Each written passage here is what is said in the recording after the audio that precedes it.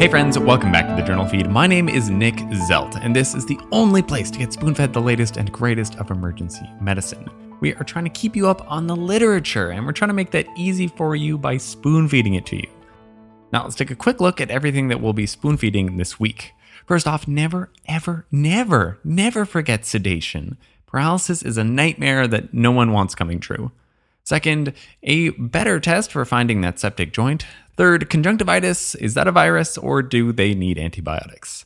Fourth, video games are for adults, also VR in the emergency department. And then finally, the last article, POCUS for your pulse checks. Why palpate when you can probe?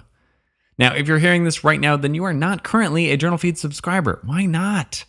So you're not going to be receiving the full JournalFeed podcast, only a portion of the past week's articles. Don't worry though, I pick my favorites, but if you'd like to get full access to both the podcast and the blog, then you will have to become a member. All the details for that are at journalfeed.org. Now, we don't want money to ever be a barrier to patient care though, so if you're having any trouble affording a subscription, please reach out and we can help. This is the audio version of the past week summaries, which this week were brought to you by Jonathan Brewer, Vivian Lay, Megan Hilbert, myself, and Clay Smith. And here's the first article. Awareness with Paralysis Among Critically Ill Emergency Department Patients. A prospective cohort study out of the Journal of Critical Care Medicine. A nightmare that I'm sure people literally have is to be completely paralyzed. Now, I don't know about you, but I've spoken with people who have things like sleep paralysis, and they find it very unpleasant. And that's in the safety of your own bed. Forget being in a strange place like a hospital with a tube down your throat. It's no surprise that these people end up with PTSD quite frequently. It's our job as the people who are kind of in charge of the medications to ensure that this doesn't happen. Something we already know does actually happen, though, because of the ED awareness study, which demonstrated that this happens as much as 2.6% of the time.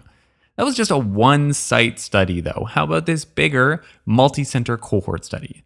This was a secondary analysis of the ED-SED pilot trial, a multi-center prospective before and after trial that included 388 ventilated patients who got neuromuscular blockades. Awake with paralysis was the primary outcome, as assessed by questionnaire, and perceived threat was the secondary outcome. They chose this as the secondary outcome because it's in the causal pathway for PTSD. Here, 13 patients, that is 3.4%, had awareness with paralysis. All but one of them got rocuronium. There was also a much higher likelihood that they had a perceived threat, which was associated with this awareness with paralysis. Now, I don't think that the takeaway from this that ROC is bad. I think we should take away from this that post-intubation sedation should be proceduralized and just automatic. You should not order induction medications without following up with sedation orders. Don't complicate your resuscitation, of course, but try to order them both at the same time. While you're intubating, someone should probably be preparing sedation medication. In a spoonful, this is further evidence that we are not doing a good job of sedating our patients post-intubation. We can and we must do better. Okay, then we jump all the way to the fifth article, titled Point of Care Ultrasound Compression of the Carotid Artery for Pulse Determination in Cardiopulmonary Resuscitation out of the Journal of Resuscitation. If you tell me that you're really good at palpating a pulse during CPR, well, you're maybe the kind of person who comes to the emergency department and tells the doctor that they have a high pain tolerance. Just admit that it's imprecise and it's hard to do. The experts at all things pulses, that is vascular surgeons, they use Dopplers. So we should be able to use POCUS. Some past evidence has shown that it's kind of slow, but it certainly doesn't have to be. I don't see why it needs to be. Here's a method that might be quicker. This was a single-center prospective study with a sample size of 25 patients, including both in and out of hospital cardiac arrests undergoing CPR in the emergency department. After compressions were started, they put a linear probe over the middle of the neck to find the internal jugular and carotid artery. They then slowly applied compression, and if the carotid artery was completely compressible or there's no pulsativity, then they were considered pulseless. Carotid ultrasound was previously shown to be 90% sensitive and specific at detecting the presence or absence of a pulse. The primary outcome was time to pulse determination, comparing POCUS at the carotid artery compared to manual palpation at the femoral artery. POCUS was faster by 2 seconds at 1.6 seconds to get that pulse determination.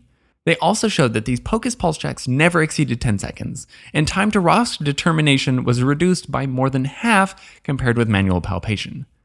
I have some beef with this though, forgetting the fact that I might not care about 2 seconds worth of being faster, and that you should never prolong your rhythm checks just for feeling for a pulse anyways. Recall that ACLS actually just calls for rhythm checks every 2 minutes and not pulse checks.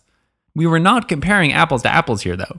The person doing the POCUS did just the POCUS and that was it. Point fini. The person doing manual palpation had to check the pulse and decide whether or not they had achieved ROSC by also assessing the rhythm. That's cognitive load and that's going to slow you down. So I can't call POCUS faster based on this. Not to mention that the femoral pulse is just not going to be as good as the carotid pulse. In a spoonful, if you're looking for a pulse in a CPR patient, then POCUS seems to be faster, but not by much and not even on a level playing field. All right, let's wrap up everything that we talked about. What did we learn today? From the first article, patients being paralyzed without sedation is terrible. I was shocked by the ED awareness study, which showed a prevalence of 2.6%, and now we have an even higher one at 3.4%. I hope with this information, the next study will show 0%. And then from the last article, the probe again proves more mighty than the hand. POCUS for pulse checks was faster than manual palpation. Links to all the articles summarized can be found at JournalFeed.org, where the newsletter is going to be the best place to make the podcast into a bite-sized nugget of spaced repetition. If you're feeling like you're missing out a little bit, you'd like to hear more podcasts, or you'd like to have the blog, then join us in the members feed. Our goal here is to provide better patient care through spoon feeding, and so we're trying to help you keep up with the latest research, one spoonful at a time. Thank you.